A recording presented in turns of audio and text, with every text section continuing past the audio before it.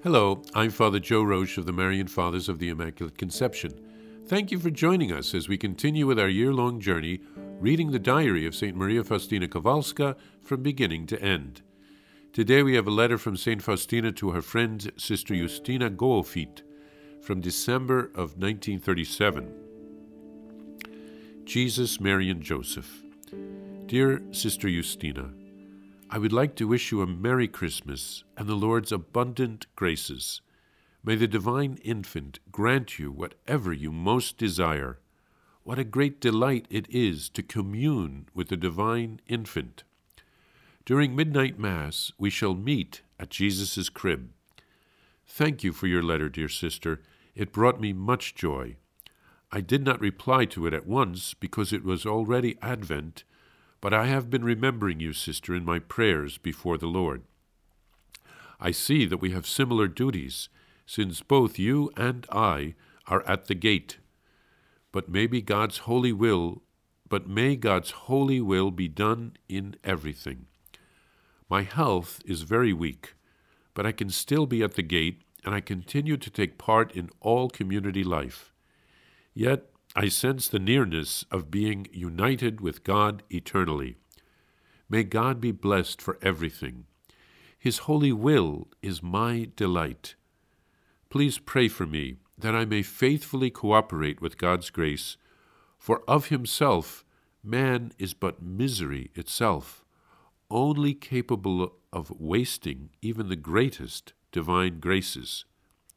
Have you heard, sister, what a beautiful death Sister Dominica had?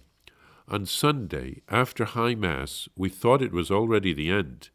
So all the sisters, Mother Superior and Father Chaplain, gathered by her bed, and we all prayed very much for her.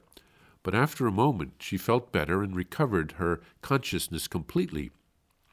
She was suffering in great peace and prayed with ejaculatory prayers.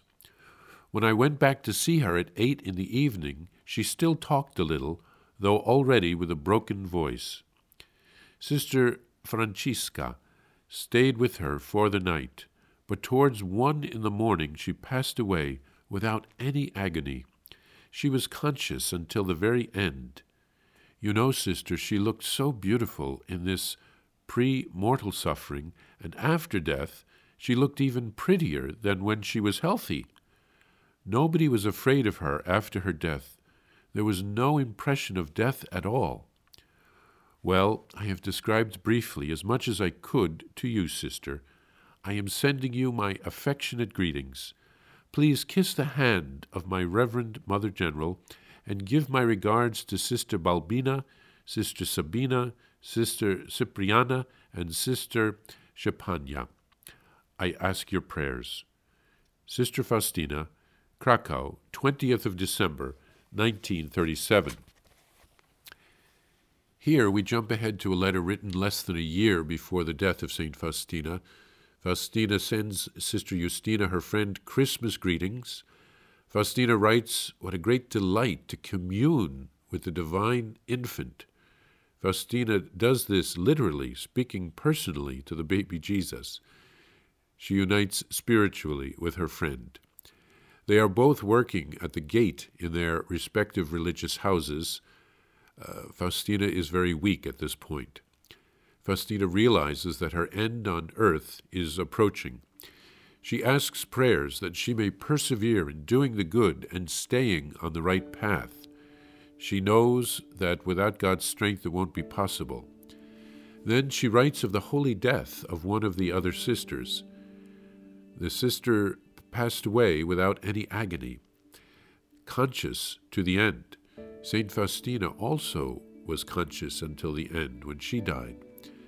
Faustina writes how beautiful the sister looked before and even more so after she had died.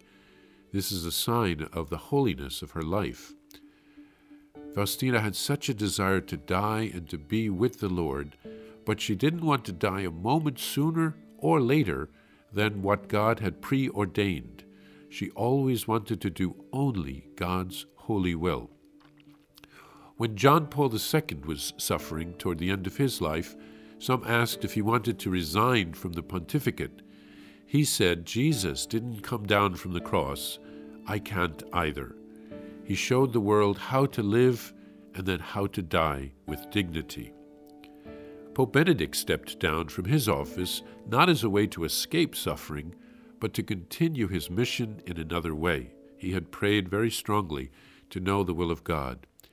He has suffered during the 9 years since he stepped down. He continues to serve the Church by offering his prayers, his sufferings, and his silence. Let's all seek to serve the Lord faithfully until the end of our lives here on earth.